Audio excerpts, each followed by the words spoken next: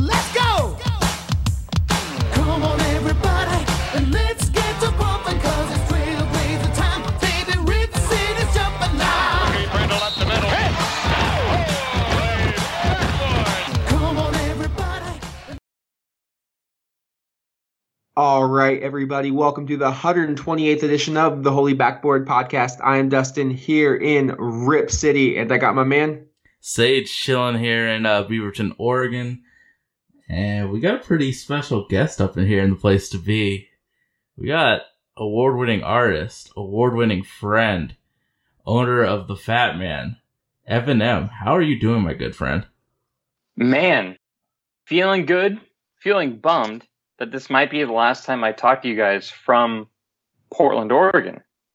Kind of bums me out a little bit. bums me out for sure.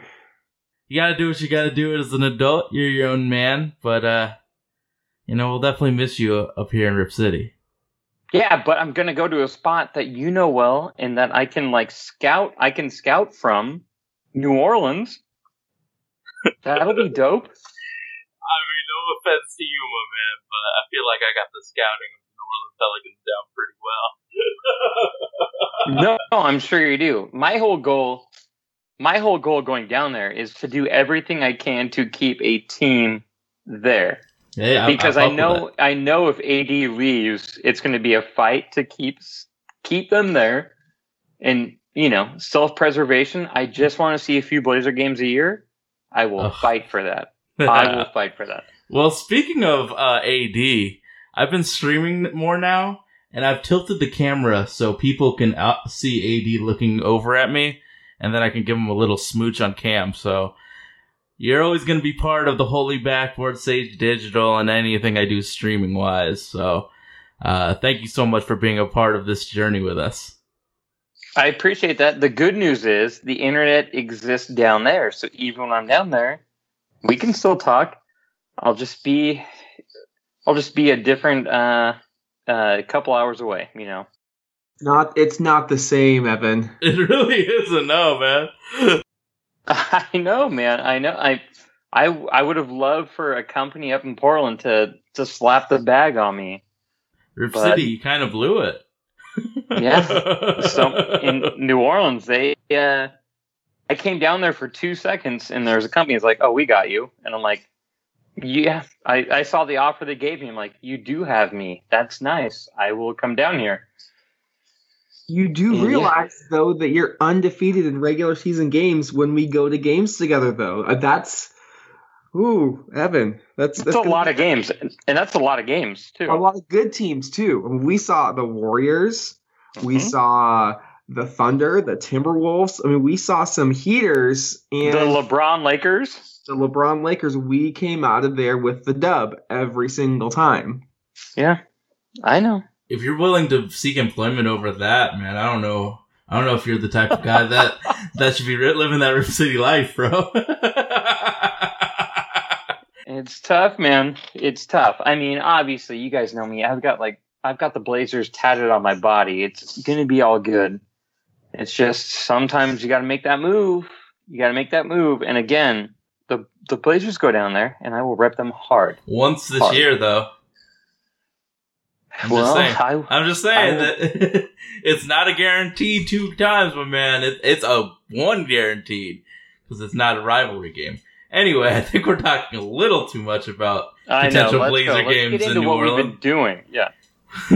Well, the Trailblazers have been probably the surprise of the Western Conference, sitting 10-3. I believe they have the second best record out west, third best record overall.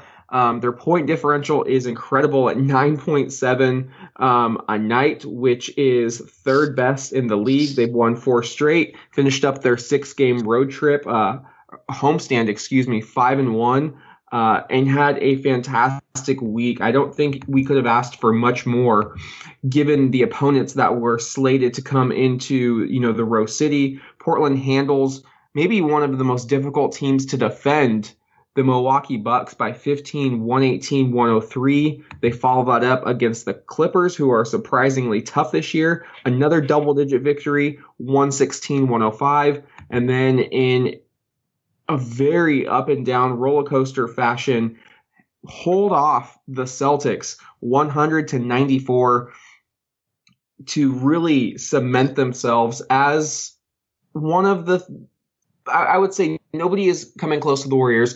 They've cemented themselves as contenders for a home court advantage in the Western Conference, which, given the Warriors and given the rest of the league, I think that's all we could have hoped and dreamed for at this point. I mean, 10-3 is the best start we've had probably since 2013, 2014. And that season ended with Portland in the second round. So, of the 3 games, what really stood out to the both of you this week?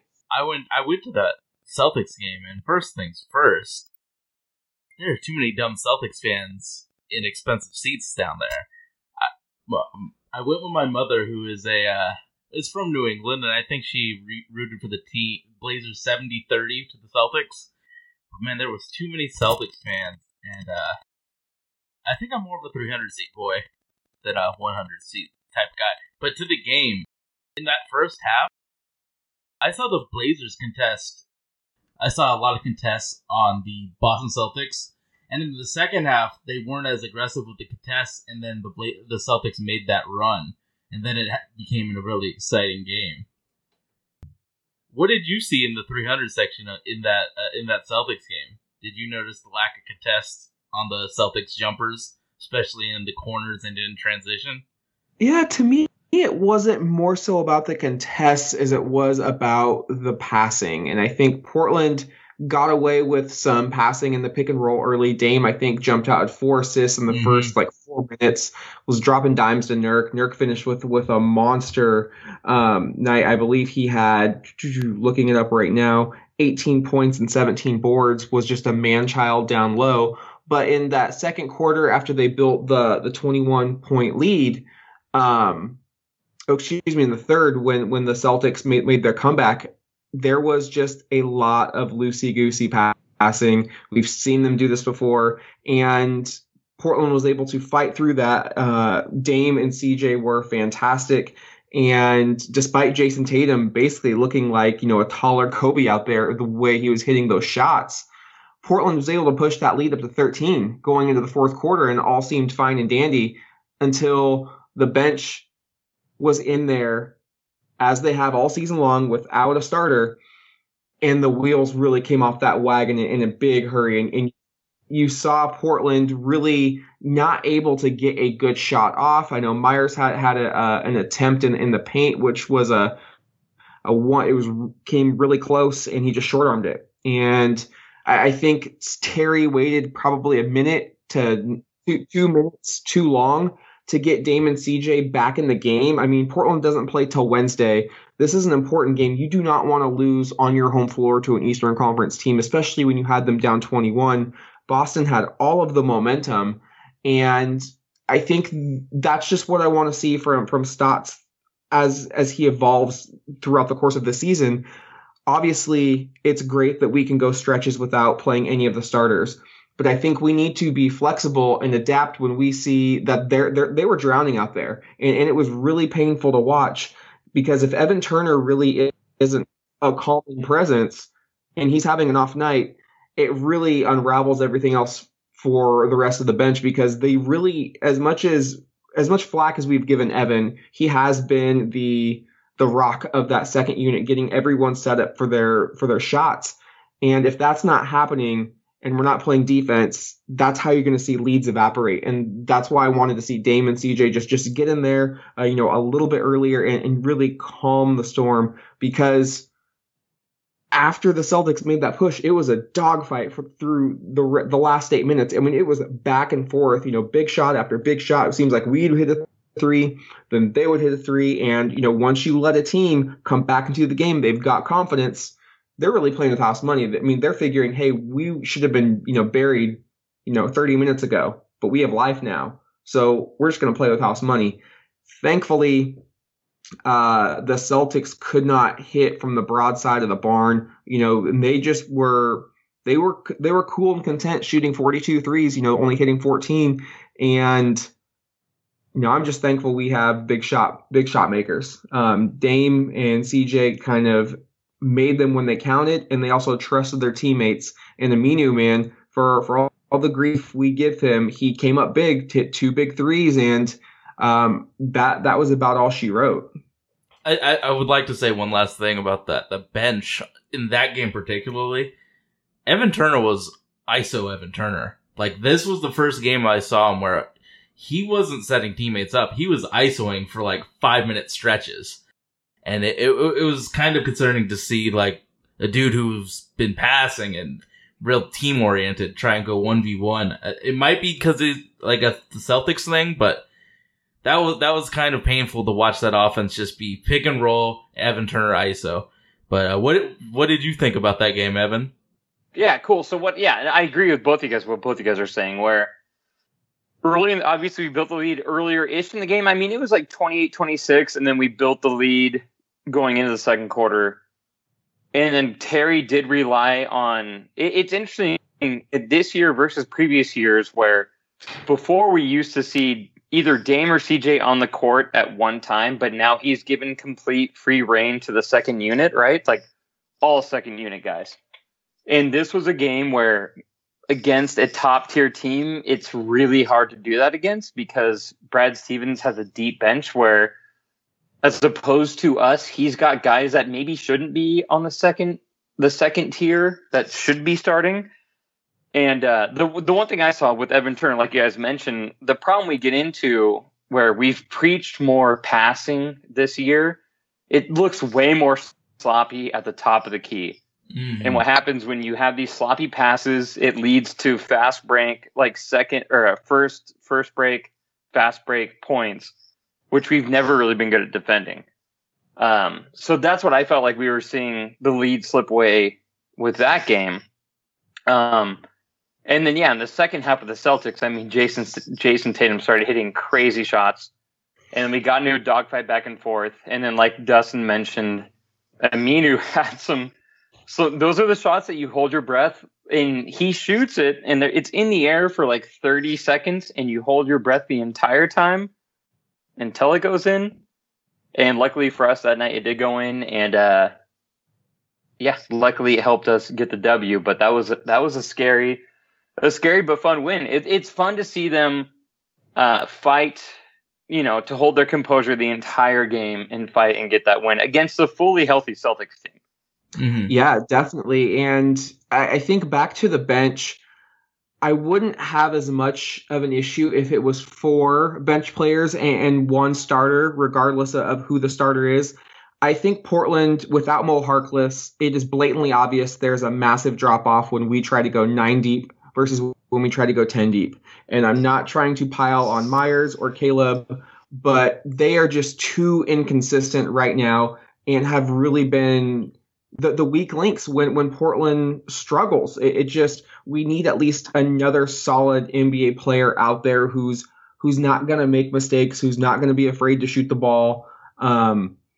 Myers, we saw him, he hit a couple of big threes, but then he also passed up a couple and he put the ball on the ground, which he shouldn't be doing. Like, he just needs to catch and shoot.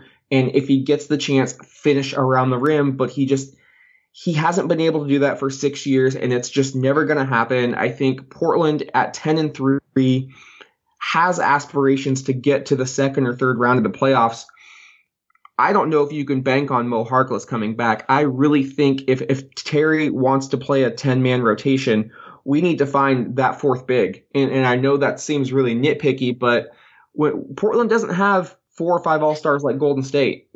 Our margin of error isn't super big right now. I mean, it's decent, but it's not that of the Bucks or even the Raptors. Portland just, I feel like if they want to go deep, we just need a little bit more consistency from that 4th big. Am I being overly cautious or just overly, am I being nitpicky here, or are you guys seeing kind of the same things? If I was to want a player, because I agree, if we're doing a 10-man rotation, we need one more extra player. I might actually go. I think during the playoffs, our big rotation will be 3-man. I might go with a guy that I know for a fact will contribute more in the playoff as opposed to regular season. So if that means like another shooter or a 3-4 split, I would go that instead of another traditional big. But I get what you're saying. Yeah, I mean, it's interesting. You bring up, like, in the second unit, like we talked about, Terry's trusted a strictly 5-person off the bench second unit with Evan Turner, Nick, Seth, Myers, and Zach Collins, which, like, in the past, Terry's never really done before, right? He's always had at least one starter on the floor. Mm-hmm. The one thing I've found interesting over the past few games is that he snuck in lineups with Zach and Nurk. And I don't know, am I going crazy? But, like, those two on the floor at the same time, and I'm not saying start Collins at all. Like, in my mind, it's a total, like, I like Jake starting for now because it's one of those things where it's like, it's not who you start the game with, it's who you finish the game with. But, like, it's looked like Zach and Nurk have actually performed pretty well in the past few games when they've been on the floor together. Obviously, it's dependent on if they're not in foul trouble. But, I mean, am I crazy for thinking that? No, I think I was calling for that at the start of the season, but I don't know if we're ready for it full time. I think Zach's ability to play stretch fours on defense allows for that type of lineup to happen. It all depends on what the matchup is. Like, I think against Minnesota, you know, Taj Gibson, Karl Anthony Towns, Portland can eat that matchup up with those two bigs. However, if you want to go small, it might be a little bit more tough when you've got, you know, Zach trying to chase, you know, Kyle Kuzma around or Nurk trying to chase JaVale McGee. So I think it's all matchup dependent, but that's what Portland needs to do. They need to stockpile guys who are able, not only that they're two-way players, but they can defend multiple positions on the court. And Evan, you brought up a point about Jake Layman, and I don't think he's hurting us right now, but I think if Portland could find a 3-and-D guy, say Trevor Ariza gets bought out, that to me is the missing link between Portland being a real contender to get to the Western Conference Finals. I think we need that guy who's going to be the Wesley Matthews of small forwards, just because I think that's going to put Portland over the top. Jake's not doing bad, but we need to be real with ourselves. We need a little bit more than Jake Layman at the starting small.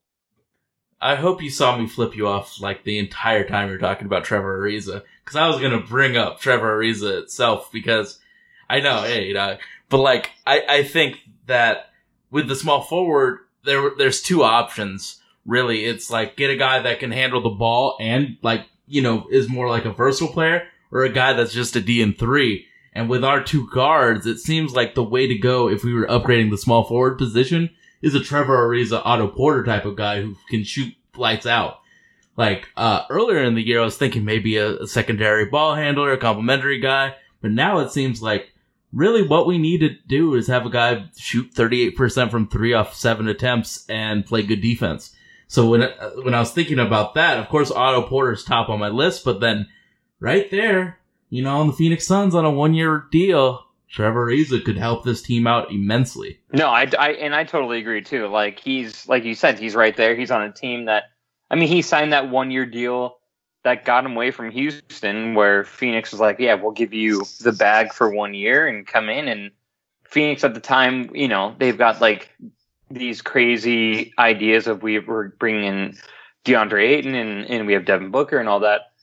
Would be great to fill in. It's funny, yeah. I mean, Jake Layman, who's played last game, he played great. Last game, he was really good. Like, he cut, yeah, and hit, like, yeah, he did his work. But you know, when games matter, I don't think Jake Layman will be on the floor. Like, I don't think Jake Layman's a playoff guy.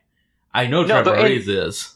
Yeah, no, and the way I compared Jake Layman early in the season on Twitter, I compared him like Jake Layman was like Noah Vonleh was in starting the lineup, where it's like he's just there, like he's there. He's a person that's in the starting lineup, but when the second half starts, maybe he's there, maybe he's not.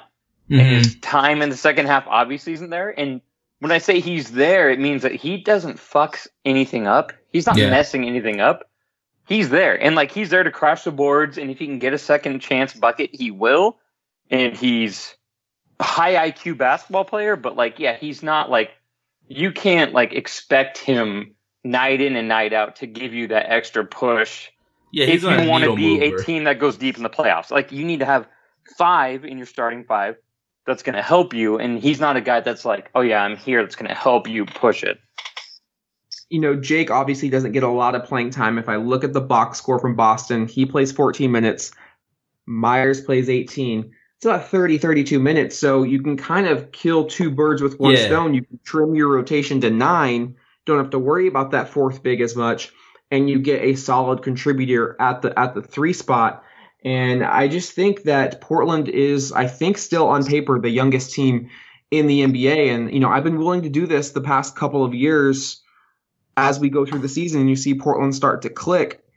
Put that first round pick up for bid and see what you can go out and get to the Damian Lillard is in his prime right now.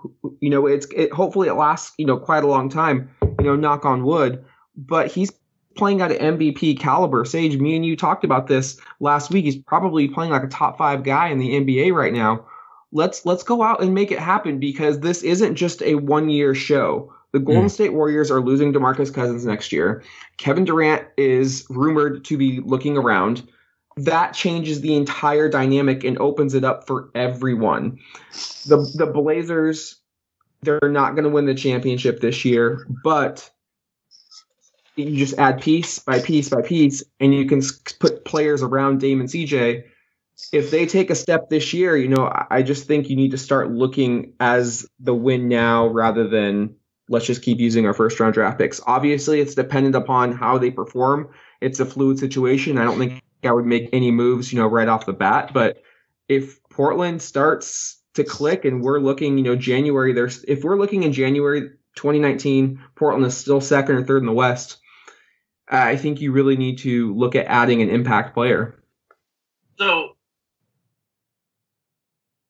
So I got some information from a source from the New Orleans Pelicans, and what I heard from them is that Minnesota would have taken Moore, Hill, and 2 unprotected first-round picks for Butler. And if you think about salary-wise, Aminu is the same as Moore, and then Hill and right now Mo Harkless are kind of unusable players. So would you have done a Mo Harkless, Aminu, and then 2 unprotected first-round picks for Jimmy Butler? Yes. Would you have? Would me? Yeah. If you were the GM, Yeah, 100% no. Yeah. Because Jimmy Butler gave his small list of teams, and all of us were shocked by it because they weren't contending teams. They were teams that had cap space to pay him, which means he can claim that he wants to win now. He can claim that. But obviously, the whole situation was he's upset that Minnesota gave Cat a 5-year extension and they didn't give him one. So he wants to go to a team that will give him a 5-year extension. I don't think if the Blazers in any scenario traded for him that they would be able to give him a 5-year extension. And I think if we traded for him, even if in our minds it'd be for 1 year, let's make a push. I think in his mind, he'd be like, fuck that. You didn't trade for me to pay for me. I'm going to do the same thing I did in Minnesota for you. mm-hmm. I don't know. And I trust Dame. I trust the culture of the Blazers. I think it was Zach Lowe did his podcast with Evan Turner, and they spent the first 10 minutes just raving about Damian Lillard. And Zach Lowe comes from an analytical background, so he doesn't truly buy into a lot of the intangibles that culture can really add to a franchise. And he said Damian Lillard is the one guy that made me change my tune on that. So because we have Damian Lillard, because we have this culture, I would do that trade in a heartbeat. I think you absolutely get Jimmy Butler re-signed, and you've got your 3rd piece. You're ready to go. And the pick would be shit this year because you're probably going to be a top 5 team in the NBA. And so really what you're giving up is a first-round pick, Aminu, who is already on an expiring contract, and Mo Harkless, who knows how much longer he's going to be out. So, I mean, it's hypothetical. He's already in Philly, but to me, I could not say yes fast enough. I think I understand what you're saying with that. The problem is as a Blazer fan, I don't want to pay Jimmy Butler $35 million when he's 34 years old because he's going to be 30 next year, and you give him a 5-year max. I don't want to be paying him that much money when he's 34 years old. But do you want to make the Western Conference Finals maybe 2 or 3 years? I mean, that you have to give up to get something. I mean, nothing is ever just free, or nothing is. Yeah, but you'd have to give up CJ, who he is better than CJ. Is he that much better than CJ? Wait, why would we have to give up CJ? He's not in the proposed deal. CJ's locked in for a long-term deal just with Dame. Yeah, but what I'm saying, so you think that we could have traded Harkless or whatever side contracts that we have that would have got him here? And here's the thing: if you bring in, say you don't trade CJ, you bring in Jimmy Butler, then your 3 guards are Dame, CJ, Jimmy. Then you're telling CJ like, hey, your minutes are going to be cut quite a bit because this guy's going to start in front of you. No, I think Jimmy would be the Jimmy 3. Can play the 3, yeah. Oh man, that's interesting. He's not going to Philly to play the 3? He's going to start over Markelle, right? Correct. He's a 2-3. He can play either. I think he can play shooting guard or a small forward in today's NBA. But he probably could defend 4s, to be completely honest. But it was definitely a thought experiment because, like, the source that I have from the New Orleans Pelicans, I trust with the information that was told. But then you could definitely see the pieces slide for the Blazers. I don't know. Why didn't the Pelicans get that done, Sage? Well, they have Nico. They have to re-sign Nico and Julius. I think that was the main reason they didn't do it. They just don't have the money? Yeah. But with us, I don't know. Jimmy, those 3 would be a nice three-person backcourt. But man, I know I trust Dame with a lot of shit, but Jimmy's been toxic, and I don't want to introduce that type of thing into the locker room. So I wouldn't have accepted that trade, to be honest. And I know, like, he's good enough to be it worth it, but the whole what if factor might have scared me off if I was the general manager. I agree with both of your points, but the reason I say yes is because we are in Portland. We are a small market. When is the last time Portland's had 3 of the top 20, 25 players in the league on the same roster? Like, this doesn't happen. Like, there's a reason a star player is available for trade. Yes, it's going to come with some baggage, but you got to fucking take the risk. We're the Portland Trailblazers. We have not been the Western Conference Finals since 2000. Like, I was 15 years old then. I've more than doubled in age. I want to see some fucking wins, guys.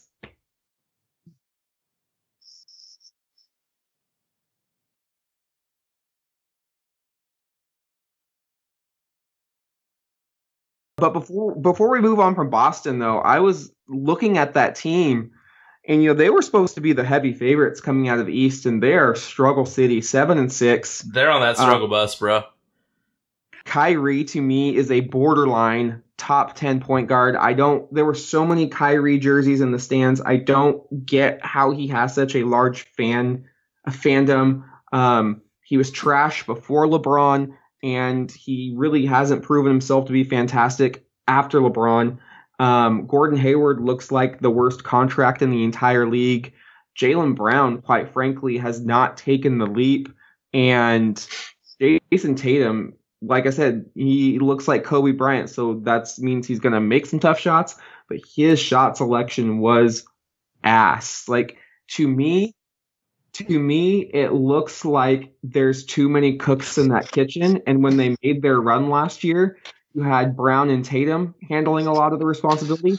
I don't know if there's enough to go around with Hayward in there. I think they needed more of a role player there. I think Danny Ainge might have missed a chance to cash in some of those chips to get a guy like Butler or Kawhi. So I just wanted to get your thoughts really quick before we move on, because the Celtics, to me, look like they're now the fourth team in the East after Butler goes to Philly.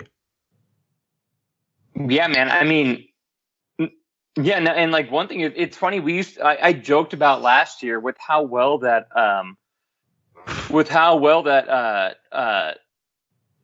Terry played. Terry Rozier played. We joked about like, man, maybe we should trade Kyrie, and now it's like, well, wait a minute, Kyrie's healthy and in there, and it doesn't look right. And Terry Rozier actually did play well. They made a deep push in the playoffs, almost made the finals. And now it's like one of those, from what I feel like, I have friends that are Boston fans, and in the back of their minds, like, fuck, should we trade? Like, should we look? Like, if Kyrie, there were rumors that Kyrie last year in his contract. Maybe he does leave.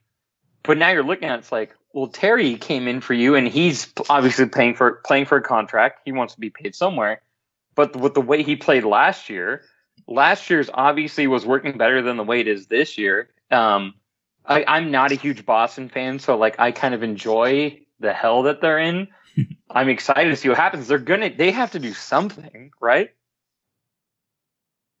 And that pick they got from Philly via Sacramento, so they basically get the pick swap with the Kings, is not looking to be as lucrative as it was projected to. Yes, I know we're early in the season, but the Kings are 7-6, and De'Aaron Fox is legit. Yeah, they're not going to make the playoffs, but they're probably going to push 30, 35 wins. So it might be like they might win the lottery. They beat the Spurs. They beat the Spurs tonight. It might be like the 10th pick or something. They beat the Spurs tonight to go to 8-6, and the Spurs are 7-5. Wow. Yeah, so it's probably going to be a pick between 10 and 11, and so that's definitely not what they anticipated earlier on. You know, Danny H has a history of, you know, hoarding assets and just trying to let them manufacture. But I think this might have been a time where went to the well one too often. And for those that think like the 10th pick always brings CJ McCollum, I think statistically you have a 20% chance of that 10th pick being good enough to stay on your roster. Really, if you're going to suck, you want to suck badly and be in the top 5. Absolutely. Moving forward, we also dismantled the Clippers. The Clippers have an interesting group of players, a lot of good guys, no real elite players, and I think that's what really helped Portland pull away. Obviously, the backcourt, Dame and CJ combined for nearly 50 points. Shot decent, but they're the go-getters when you needed it most. And then Nurk, again, I think, is one of the most underappreciated players in the league. He had, you know, almost another double-double, 16 and 9, added 3 blocks. And what was working really well for the Clippers was starting Boban Marjanovic. He has a tendency to dominate certain teams, but Nurk has enough size, and he's able to make him move and really work him on the offensive end with those pick and rolls. Really took Boban out of the game, which I thought was huge because he is such a unique threat to kind of go and defend on any given night. But Portland did well. I was worried about this game after the impressive victory over Milwaukee. This felt like a classic trap game, especially at home. But 37 points out of the gate, and they really never let up. Impressive win by the Trailblazers, and one of Zach Collins' best performances, 10 and 9. He continues to look like the 10th overall draft pick. I mean, he was someone who I was really worried about coming into the season, but he's looking like that was a worthy trade. And what have you guys seen from Zach this year, and what do you kind of want to see more of as we kind of get started into the season? I mean, we're only 13 games in. You want to go first, Evan? Yeah, sure. Yeah. The one thing with Zach that I really, the maturity of him on the defensive end, where a couple years ago, they instituted the rule where if you go straight up, the refs aren't going to call it. They'll give you, you know, the verticality, whatever it's called, the rule. And the one thing I feel like he's adopted from year 1 to year 2, normally rookies don't get the benefit of the doubt, and he didn't his first year.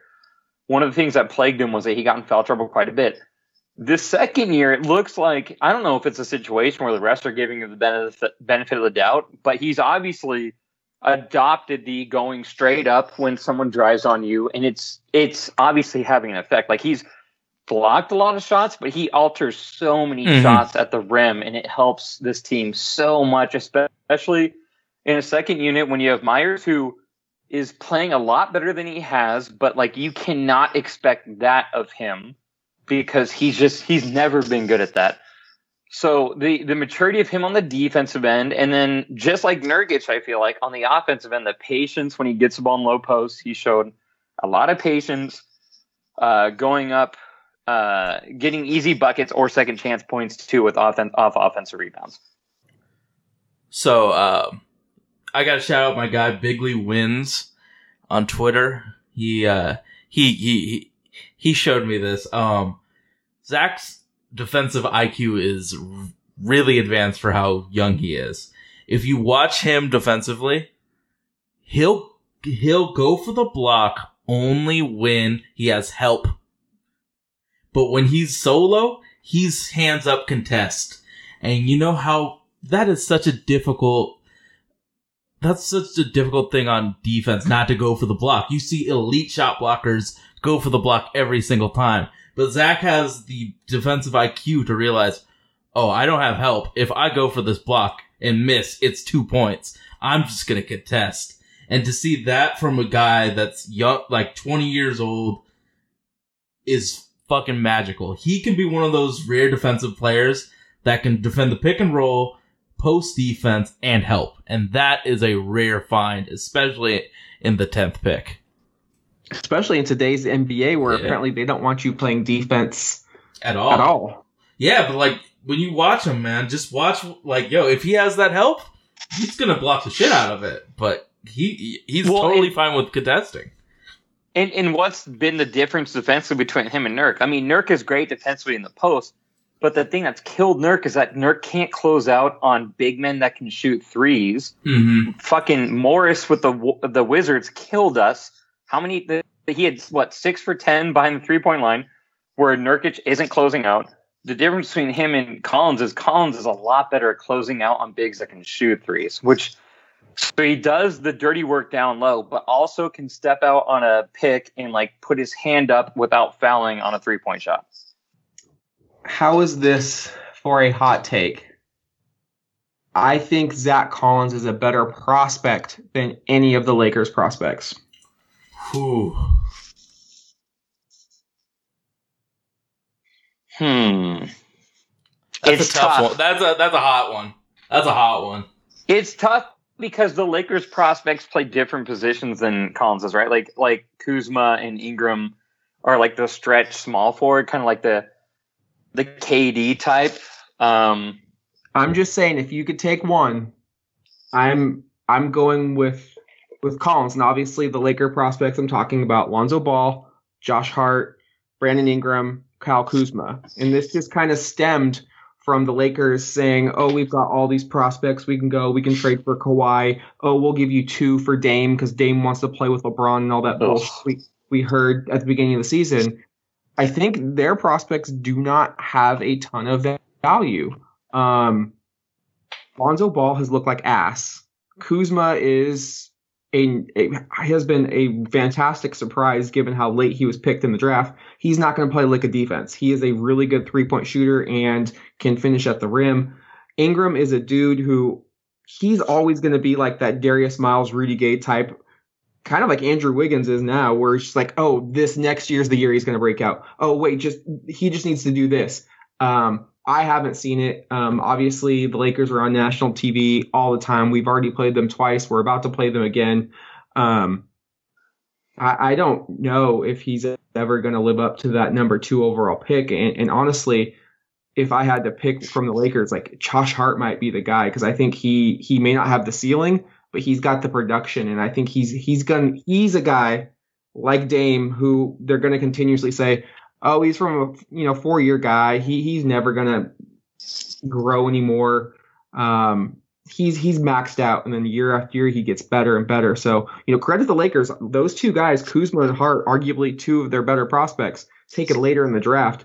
Lonzo and Brandon Ingram were both number 2 overall picks. Yes, Sage.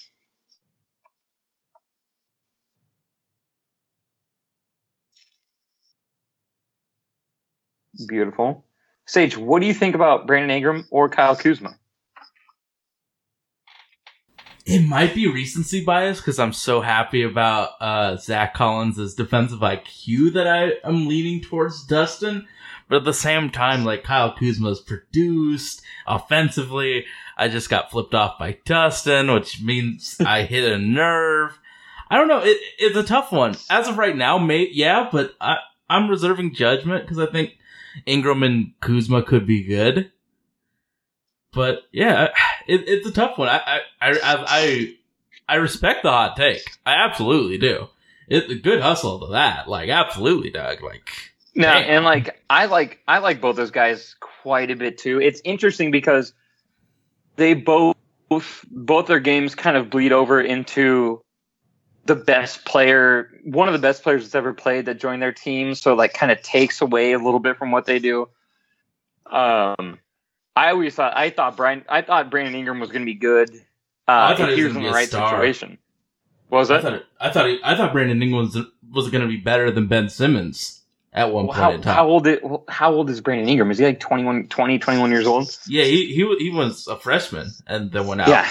So I mean, who knows? And I think it's been interesting. The LeBron experiment in LA obviously has been interesting because it looks like he showed up and is just coasting at this point, like not playing defense at all. Like LeBron looks like he does not care about defense whatsoever, and he thinks that they're just gonna stroll into the playoffs, which in the East you could do, which he has done. In the West, you don't have that luxury of just thinking you're going to stroll into the playoffs. So it'll be interesting to see when he wants to turn it on. But when he first got there, I thought that Ingram was going to benefit greatly from LeBron. And he did at first and not so much more recently. And then Kuzma, yeah, I mean, he's just one of those young dudes where like when he's on a certain night. And then when he's not, it's quiet. Yeah, I think the reason I would go Zach is because scorers like Ingram feel like they're a dime a dozen. Same with stretch fours.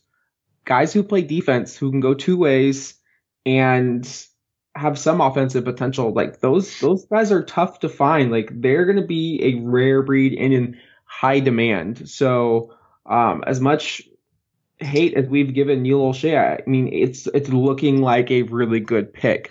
It's early and there's a lot of season left, but I've really liked what I've seen from his internal development. Hopefully he can get more comfortable on the offensive end of the floor and really start to flourish. But let's look back at what I thought was Portland's best performance of the entire season. A 15-point drubbing of arguably the best team in the league at the time and possible MVP frontrunner, the Milwaukee Bucks and Giannis Antetokounmpo. But CJ McCollum, who, by the way, won Western Conference Player of the Week for the first time, making him the 12th Trailblazer in the franchise history to win the award, just went nuclear.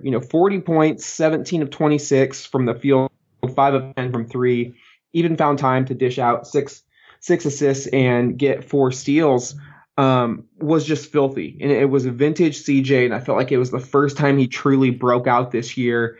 And you could tell early on that he had it going. And obviously in Dame fashion, Dame's like, hey, it's your show, lead us to victory. And Dame kind of took a back seat. But I want to talk about that drop. I mean, that's obviously a welcome to the league moment that he did to Dante DiVincenzo. Like, Dante just is coming off of winning a national championship at Villanova, and 6 months later is just basically getting on every single highlight on every single social platform and on SportsCenter. I mean, that's got to be like the ultimate roller coaster right there, because CJ McCollum, CJ's victims unit, welcome to the league, bud. He hit him with that wop wop. I don't know if you guys saw it, but dude looked mad. He was mad. I think he saw the people, he saw the podcasters, he saw everybody say, "Is something wrong with CJ?" And he was fucking angry about that. And I think that performance was kind of the shut the fuck up moment of the season, because a lot of people got very, very nervous about his gameplay. I think that was one of those, you guys need to shut the fuck up and let me rock type of games. Yeah, no, I thought it was too. I mean, I was early on this season, it felt like something was off. It didn't feel like he was.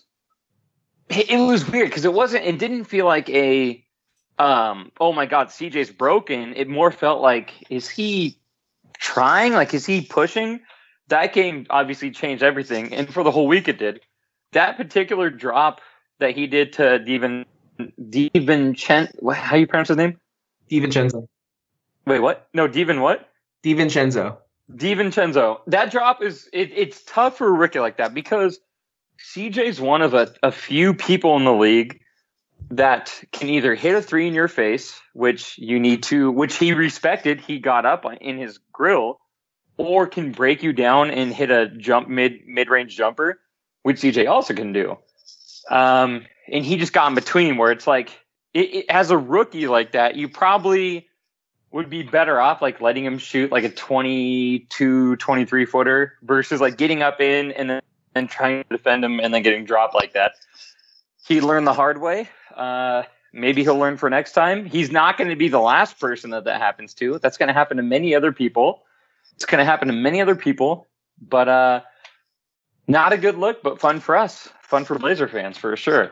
Yeah, and I think we need Mean CJ, whatever it is, more often because Dame needs to hit his running mate, and we're gonna go on the road for 6 straight games, and CJ's gonna have to carry us as well. So hopefully this sparks him, gets him going, because right now CJ is one of the better shooting guards in the league, but we discussed that's really what he's bringing to the table is shooting and scoring, and it was pretty. I think it was a tell of the team that they had combined, I think, for 8 or 10 points, Dame and CJ, and Portland was up by 17 at one point in the second quarter. So we are finding other ways to get it done. But as we saw, Boston all of a sudden, basically, if you look back at where Chief shot that last three, they had 3 guys in the vicinity of Damian Lillard. And teams are gonna start doing that as we get into crunch time. We saw what the Pelicans did all of last postseason. Dame needs that solid, guaranteed 20, 25 points a night on at least 50% shooting. So we need more of this from CJ. So hopefully it's the first of many, and he can continue to get rolling because we actually have quite a bit of shooters and quite a bit of weapons. So teams can't just stack the deck against Dame. So it was wonderful seeing CJ break out. But about the Bucks, Sage, you seem to probably watch more opponent basketball than me and Evan. What is it about Budenholzer that has gotten this team so offensively, just gifted? I mean, they're putting up points at a frantic pace. You got Brook Lopez hitting 8 threes a night, and Middleton's obviously a beast, but they've look completely different than when Jason Kidd coached them. What has Coach Bud done that has made Milwaukee arguably the best team in the Eastern Conference? Well, I think obviously the change from Jason Kidd to Bud, like Kidd needs to be an assistant coach for 10 years to get to where Bud's at, and Bud was part of that Popovich coaching tree, so he knows this shit. And then when you get a once in a generation player in Giannis, with a very good and solid coach that has the right schemes for this type of basketball with shooters all around, it can be a very beautiful offensive team. And then man, Giannis is just so fucking good. but do you Giannis needs to get a jumper? Obviously, I think he's going to rely on his athleticism for the next 5-6 years. Yeah, but I mean, even LeBron has a serviceable jumper. I mean, at what point are teams going to figure it out, or is it just not even in the near future? I think he's trying. It should be interesting to see what comes out the next few off seasons. But I think he can eventually get it. He's just so talented. But there's always those people that practice 100 threes a game and still can't hit it during the game time. But I think I have faith that Giannis will get that jumper, and when he does, god damn, the league's in trouble. Well, it's crazy right now. Giannis is such an anomaly. He is going to need to eventually get that jumper for sure. But right now, he's such a fucking freak that he could take 2 steps from a 3-point line where you think he's going to be a jumper and get a layup at the rim. You know what I mean? If he gets the ball in the open court, he can pick up his dribble at the 3-point line and get to the rim. So in his mind, he's I've got this crazy Euro step. I can get around a lot of people or get up top over a lot of people. I don't need it yet, but I agree with both of you that like once he does dial in an 18 to 20 footer, like watch the fuck out. Like Jesus Christ. And then he has like the perfect running mate in Chris Middleton, who will just feast off like the help. I love Chris Middleton. Outside jumper. Oh, I've loved Middleton for so many years. I remember when Big John was on the podcast 3 years ago talking about who the hell Tobias Harris and Chris Middleton are getting these big ass contracts. And I was like, wait, you don't know those guys? They're awesome. I don't know when this is going to drop, but you want some crazy news, like breaking news right now? It'll be tomorrow. Sure. Okay, good. Tomorrow. The Blazers are tied for first in the West right now. The Clippers just beat the Golden State Warriors. Holy shit. In overtime. Those Clippers are scrappy, man. The Blazers are tied for first in the West right now. I mean, yeah, that was a good win. The Clippers have beat Milwaukee and Golden State back-to-back at home. So the West is tough. I mean, it might not be the West teams we thought were going to be there, but it doesn't matter. There are teams willing to take your spot.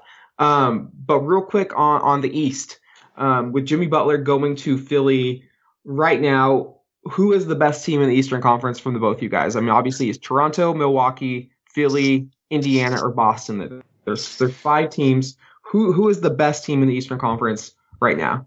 Who do you think, Evan? Toronto. I think it's Toronto, especially if Kawhi can stay healthy. It just seems like right now they're 10 deep. When Kawhi doesn't play, they still win good game. Like they still win pretty easily. It's crazy to see. Like tonight, I watch highlights of Kyle Lowry and Kawhi play. Like it looks like they've been playing for 10 years. It's crazy. Kyle Lowry's insane. He's really good. Yeah. He's really good. And he got locked up tonight, though.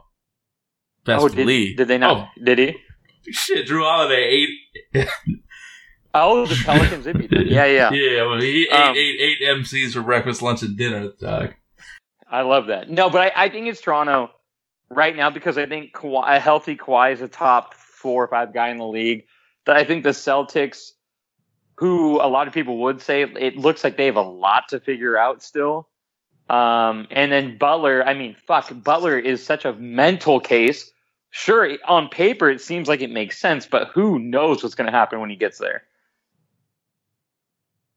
Sage? I'm going Raptors. Obviously, I love this team. I mean, they have Lowry and Kawhi that are just so talented, and then they got just so many young gems that Usari found. I mean, like OG Anunoby looks like a poor man's Kawhi, and that's no disrespect to either of them. And then Pascal looks like a beast too. Like he was giving AD fits tonight.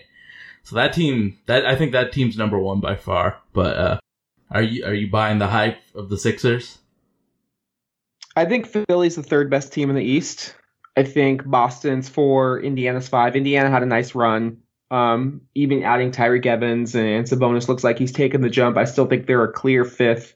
They just don't have the firepower that the teams above them have. You know, the East all of a sudden looks pretty formidable and pretty top It's heavy. fun. It looks really fun. And Boston, I don't know if it's recency bias or what, but that team on paper is not the team that I saw last year make that postseason run. And I think they have too many cooks in the kitchen there. Philly is a wild card. I think that they could be the best team, but they lack shooting. They lack a power forward now, and they do have a lot of weird personality. So I've got them at Too 3. many potential dickheads too. Yes. I think 1 and 2 are I think they're head and shoulders above the rest. I'm going to go Toronto 2 and Milwaukee 1. I like the way the Bucks are playing. I like the way Brook Lopez allows them to stretch the floor.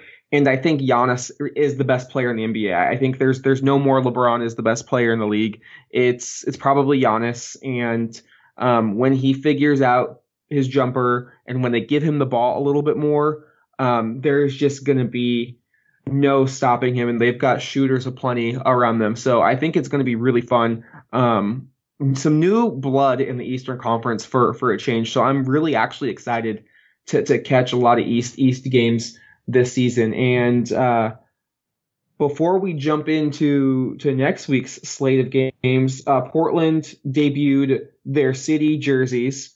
What are your thoughts on the jerseys, and what are your overall favorites from all of the teams who released them? I'm going with the award-winning designer first. Yeah. No, our city jerseys, I think they're fine. I think they could be a lot worse, and I think it's proof as far as other teams you look at that are really bad. I think that because we don't have a lot to talk about in Rip City, that we like to complain a lot about these things. It's funny. It feels like every single year when they come out with the new jersey over the past few years, it seems like a hotbed issue. And it's funny because not a hotbed issue of like they're terrible. It's people say they're not good enough, and it's fine. Like I think they're fine. I think our jerseys, are fine. As far as some of the best jerseys that have just recently come out, obviously Brooklyn with the nod to Biggie is fantastic. The Warriors with the nod to Prince is great. I think like the modern version of the Nuggets rainbow jersey is great. I don't want to step on your guys' picks, so those will be 3 that I talk about, and then I'll let you guys say what you think. Oh, I'm going Brooklyn, bro. I mean, any nod to hip hop, it's going to be I'm going to fuck with it immensely. But, for me with jerseys, either I fuck with it heavy or I just don't care. I fuck with the Brooklyn Nets one heavy. Just heavy. But what about you, bud? I know you're the fashionable one. I'm chilling in, a wife beater. You got some type of nice clothing on. So what do you think about? I got the matching Oregon sweatsuit on right now, so I'm feeling pretty good. I actually really love the Blazer City uniforms, and I wasn't a super fan of the subtle plaid last year. I thought those ones were fine. I really like these. I like that the shorts are also that it's not a silver. It's like a nice charcoal light gray. And I just think they contrast really well. The red pops. I think they're a jersey that looks fantastic on an NBA player on the court. There's just enough to like. I like the subtle nods to Blazer Mania 1970 on the shorts. So those are a big hit for me. Obviously, you guys have named a lot of the ones that have popped off. The Nuggets finally going back to the rainbow. Brooklyn with the Biggie nod was a huge win for me, especially when you have a black and white colorway, anything to make something pop. But some ones that you guys didn't mention that I really love, Miami's Vice Knights jerseys. Their core is fly too. No doubt. Black this year rather than the white, and I think the black makes the pink pop a little bit more. And then I think I'm in the minority on this, but I love Milwaukee's homage to the Mecca court. I love the color blocking all the way down to the shorts. And I think it's a jersey that you can't just look at the jersey. It's just like Utah's last year when we saw it and we're like, oh, it's just this really weird gradient. It doesn't really make any sense. Well, that's because you have to see it with the shorts. I mean, we can't just look at the jersey. You have to look at the whole fit. And when you saw it on the player, to me, it made a lot of sense. And it's funny, like you said, Evan, people like to complain, and you're so right. People were complaining that Nike was doing too similar of a job, like making everything too minimalistic, too clean. But when they go and take chances, people they're the first ones there. They're just going to rip them. So, you can't have your cake and eat it too, if you know what I'm saying. No, and I love the Milwaukee jerseys. Like you said, the famous artist that came up with that floor decades ago, and they're paying homage to that. I love those jerseys too. Again, like you said, I like it when they take chances. But there are certain jerseys where they take chances where it's like, what the fuck are we doing? And I think I'm speaking for myself, not for you two, but I look at the blue and orange Cavs jerseys and I'm like, what is going on with those? Aren't those the ones that look like fruit by the foot? Dude, I mean, I don't know. It's like the most stark, bright blue and bright orange you can imagine. Like, it's almost like a Boise State football jersey, but on an NBA team, and like the logo's not. I don't think it's very flashy. I don't know, Dustin. What do you think? I kind of fuck with them.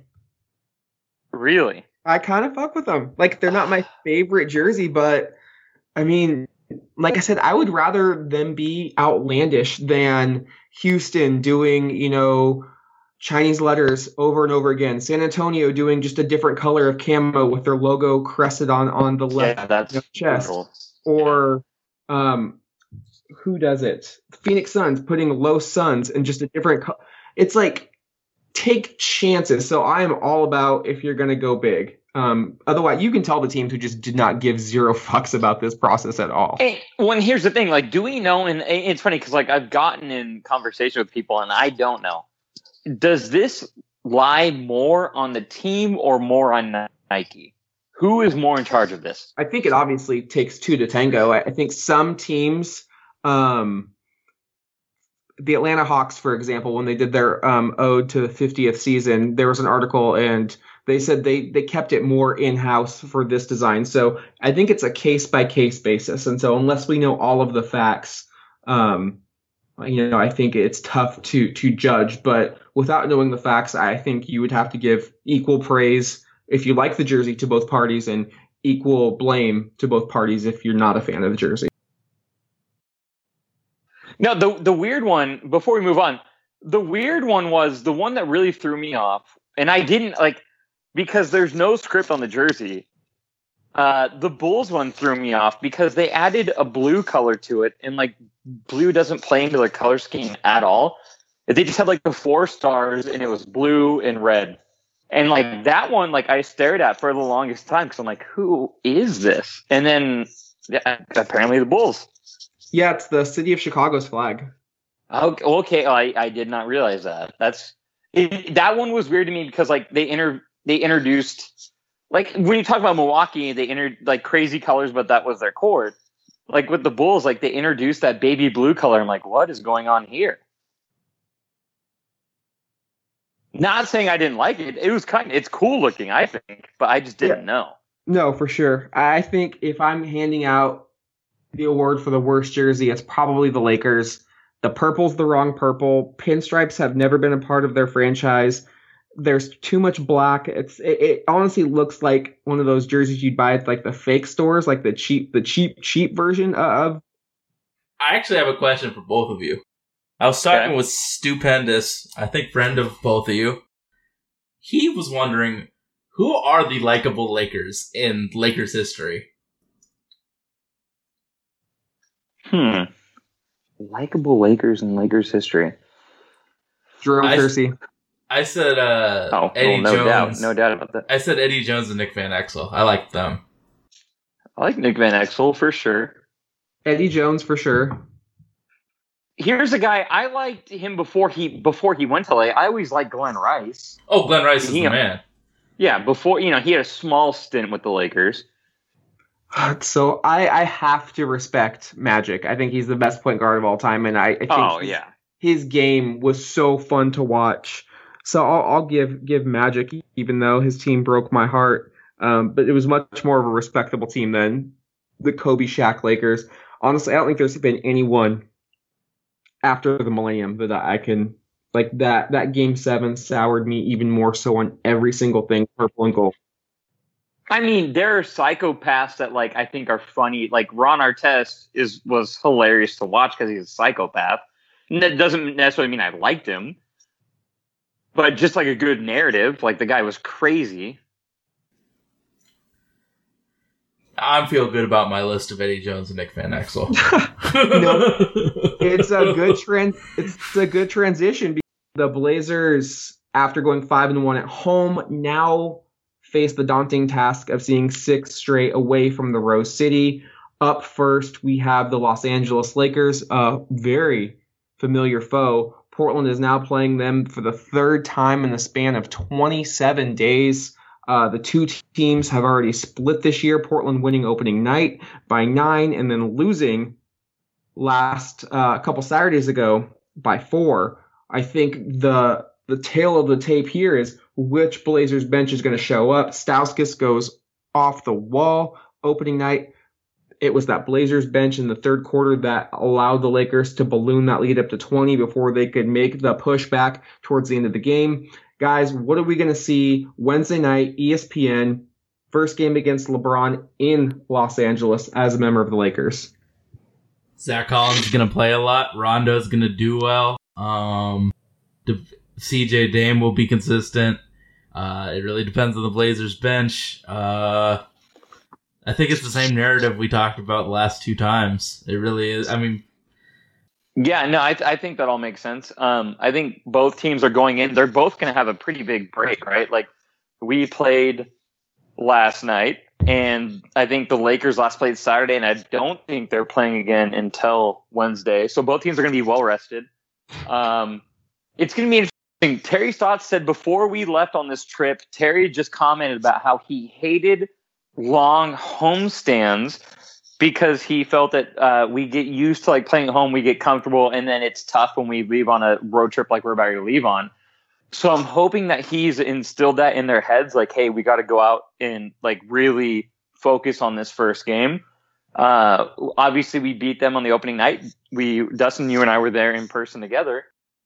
And then the second time we had, it was a close game late, and we ended up losing that game. No, I think we've got a good chance at winning this first game on the road trip. I think we win this first game. Yeah, to me, I think it all comes down. Both teams have momentum. Both teams have won. Portland 4 straight, Los Angeles 3 straight. Los Angeles has a lot of infused energy after picking up Tyson Chandler, basically saved that game, blocking Trae Young's shot, I think last night against the Hawks, and he gives them another big body to gobble up rebounds, and basically he was one of the reasons they beat the Timberwolves as well at the end of the game. He was tapping out every single offensive rebound. So as always with the Blazers, it's going to start on the boards. Can they win the battle up front?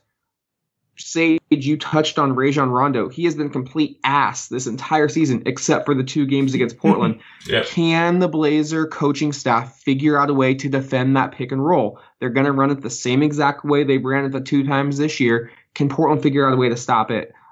We need to really minimize the impact that JaVale McGee has. He's another guy that just sees Portland's eyes light up. He goes nuts as well. Nurk has got to stay out of foul trouble. And I think if Portland looks back at the tape, I hope they don't fall in love with a 3-point shot, because along with the bench, that was the deciding factor. Portland was unconscious from 3 opening night. The Lakers couldn't throw it in the ocean, and the script kind of got flipped a bit on November 3rd. But when Portland made their comeback, Dame and CJ were doing a lot of work mid-range, and I hope they kind of live in there too, because the Lakers will give you that shot, and those two are too good of scorers to really not connect. One thing to keep an eye on, Dame did kind of tweak his knee, and I think the first or second quarter against the Boston Celtics was still able to play through it, but who knows where he's at. Knock on wood that he's back at 100%, but he is one known for the theatrics of Staples Center. We saw last year him hitting 4 straight threes to pull out that victory, and I feel a lot better about this game, honestly, that we lost the last time against them. It's time to start a new streak. I think this is the most important game of the road trip. It always is when you play the first of 6, but especially the Lakers, especially a team that you've kind of grown to hate over the early course of the season. And if you get this one, I think you have a really good chance at coming out over 500 after the 6 games. I think, the X factor for me, the Blazer bench. Ken Stauskas and Curry. Curry, I thought, had his best game against the Boston Celtics. He hit his first 3 shots. If we can get him some looks. Zach Collins, another player who I think Portland needs to play more of. He was so fantastic in the opening night. I think Portland finds a way to get it done. Their opponents during their 4-game win streak have been a lot more formidable than the Lakers. The Lakers really have struggled to put away some bad teams. I think as long as Portland doesn't get caught up in the hype of playing, LeBron on ESPN, I think it's going to be a close one. But Dame, as usual, is going to find a way. But Sage, if we don't figure out a way to defend that pick and roll, I might pull my hair out. You don't respect Rondo as a shooter. Make him prove it to you. But that's what in game 1, like Dustin, the entire time we were screaming, let them shoot threes. We were closing out. We were biting on pump fakes and we were closing out on threes. But remember they started that game where they didn't hit a 3, they were 0-12 or whatever to start the game. Mm-hmm. Let that team shoot threes. Like, let them shoot threes. And then go from there. Like, if they hit, fine, then adjust to that. But let them do that. I think rebounding always is going to be the biggest factor for the Blazers, and you don't want to give Rondo and LeBron extra chances of the ball, so I think closing out, rebounding, and then ending their possession will be the X factor. But I think the Blazers win this game. So moving forward, Portland will play the new look Minnesota Timberwolves, who added Robert Covington and Dario Saric. They do lose Jimmy Butler. Portland just basically smacked the Wolves by 30 points 8 days ago, and that was without Butler, was without Derrick Rose. Rose has had a very up and down season, with the highs being very high. But the Wolves just have not looked like a playoff team. They don't look like they mentally want it. I think Portland is lucky that they're getting them so early on with their new addition. So hopefully there's a lot of rust on Minnesota's side of the ball, but they are just so less daunting without Jimmy Butler. I have no faith in Andrew Wiggins. I think as long as we can keep Karl Anthony Towns on the perimeter, I really love Portland's chances. Well, it looks like, especially for the game that we played against them, Karl Anthony Towns was just in the game doing a cardio workout. He wasn't playing ball. He was just running up and down the court trying to get his sweat in. I think without Butler, there is more the culture's better because of how toxic Jimmy was. But I also don't think the team will have meshed well enough. So I don't fear them at all. But they do have explosive players. Wiggins could have his game where he scores 35 on 10 shots or something. There's always that chance, but if I'm going statistics, Blazers are going to win this game. Yeah, this is a game I would like to see Nurk try to eat, and I know that the Wolves wouldn't plan to put Towns on Nurkic because Towns isn't a great defender, so I assume that they would try to put Taj Gibson on Nurk, which I think Nurk could eat against. I think whoever they put on him, I look for this to be a game that Nurk does really well in. Be patient with him. And that's what we saw with Boston, which I love with Dame. And Dame has no problem doing this. It's getting him involved early. And Nurk has shown in this season, the start of the season, that he's been so much more patient. If he stays out of foul trouble, just feed him the ball. Dame knows that he can get it going whenever basically he wants to. So I feel like this hopefully is a game that just feed him the ball, whether it's Gibson or Towns, be patient, work through Nurk, and then go from there. But yeah, I mean, without Butler, and like Dustin had mentioned, we're catching them early in the ex-Butler era. I feel like we're catching them in a good time. I feel good about the Blazers winning that game too. Yeah, and Evan, you mentioned the Zach Nurk duo. I think this is the team you do it against. Mm-hmm. Portland just destroyed them with our big lineup. Nurk had 19 and 12 in 22 minutes. Myers had 15 and 12 in 22 minutes, and Zach chipped in 11 points as well. So this is a game where Portland can go big. They can play really positive with that big lineup and just dominating that paint. I got the Blazers. I think this would be a massive victory to go 2-0 on the road trip. And then we have the Washington Wizards, a team that just has our number from the Eastern Conference, looking like a pretty terrible loss early on this year, 125-124 overtime loss. This is one of the most dysfunctional teams out in the entire NBA, despite having so much talent. Sage, what's the recipe for Portland to bounce back? Do you think they're going to look at that loss, the first loss of the season, and really want to atone for that? I think our baby boy, Zach Collins, is going to have a pretty massive game. I don't think they're going to go with Dwight in the clutch time. So I think Nurk is going to play as much as Dwight plays. And then when the game really matters, I think Zach is going to be the anchor of our defense. I think Zach's going to be that guy.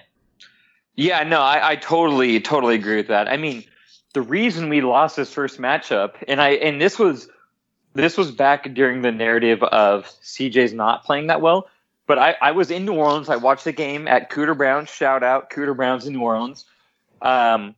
That was a game where Morris went 6 for 10 behind 3, and CJ went 1 for 9. And in my mind, I'm like, that's why we lost the game. If Morris goes 6 for 10 and CJ goes 1 for 9, you're gonna lose that game, and we did in overtime. I do think if that were to repeat itself, that's tough for Nurkic. The reason Morris went 6 for 9 is because Nurkic wasn't getting out on him, and that was frustrating. So to your guys' point about Zach Collins, Sage, to your point about him stepping out, like this could be a big game for him. The other X factor in this game is that team is so dysfunctional. That game is a million miles away, meaning who knows? We saw the trade with Jimmy Butler and all that. We know that those guys between John Wall and Bradley Beal, it doesn't seem like they like each other. It'd be interesting. The X factor is that who knows what that team's going to be 1 week from now. That being said, they're not that good. We now know that the game that they beat us early in the season, it was early. We've now established that the Blazers are a good team. They are not a good team. And as long as the Blazers understand that going in and are confident, I feel confident that they can win that game. Yeah, I think it's important to note that Dame and CJ shot a combined 12 of 46, and we still nearly won that game. As long as that doesn't happen, you have to like Portland's chances. Yeah. This was also another game where pace was really frantic, and Portland just tried to outrun the Wizards, and we really didn't move the ball around. We didn't stop ball on defense. I think this is a game where Portland settle down, run the offense, and you're gonna have a good time against this Wizard defense if you just take your time. And wasn't that the game that CJ went 5 for 25? Yeah, that's his worst game I've seen in a long time. That's not going to happen. That's not going to happen again. 5 for 25 is not going to happen again. So I think if Portland again lowers those turnovers, I mean, we had 19 turnovers, just unacceptable, especially at home, and doesn't try to outrun the Wizards. Excuse me. I like them, and we already touched on Zach Collins. I think this is also a big Chief Aminu game because he is able to guard that stretch four. He feasted 16 and 15 on 6 of 8 shooting last time we played the two teams. So better shooting from the backcourt, lower the pace, and just make sure we get out on Brad Beal and Markieff Morris. I mean, I think that's the recipe, and I've got the Blazers winning. I just think they're going to make up for that loss, and I would love for them to be 3-0 after this week. I think that it's going to be closer than we all imagine, but the Blazers pull it out. It's going to be close. It's going to be real close. Yeah, I think it's going to be a close game, but I think one of our two guards gets that game winner. Ooh, so it looks like we all have the Blazers 3-0, which doesn't make me very confident. That means that's not going to happen. There's no way. It'll be interesting to see which one they drop. It's happening. Exactly. All right. Well, we've been going for almost hour and a half. So, Evan, thank you for stopping by. Any plugs you want to drop in the podcast? So, Sage, when do you think this is coming out? Tomorrow? Tomorrow, for sure. Okay, so I think I was talking to some people, and I don't know for sure. So I'm leaving to New Orleans next week. I was offered a job down there that I accepted. I think Wednesday at Maui's in Portland. I'm going to go there and watch a game with some people. So anyone who's listening that would love to say goodbye, show up, whatever. Maui's Wednesday night. Lakers, Blazers, come hang out. You heard it here first, Rip City. Damn. This is the first time ever I have way more plugs than Evan. Every Friday, friend of the show, friend of Evan M, Michael Gonzalez and I play 2K on mixer.com/DeSage, capital D, capital S. So you'll see me and him run. You'll hear me yell about a lot of shit. So check me out on Mixer, and hell yeah. Yeah, shit. And, like and subscribe to the podcast and tell your friends about it. We do some dope shit here. So, fuck with us. You got anything else you want to say, Dustin? Let's beat the shit out of the Lakers. Let's go, Blazers. I like that. Love it. Hey, thanks, Ev. Thanks for having me on. I appreciate it. Everyone in Ripstate, I love you so much. I can't wait to join the pod when I'm down in New Orleans hanging out. Absolutely. Oof, yeah, best of luck packing, and that's a long ass drive. So Godspeed, my man. Yeah. Me and Fat Man, let's go. Let's get it. Wherever you may be, this is Bill Shinley. Good night, everybody. Let's go!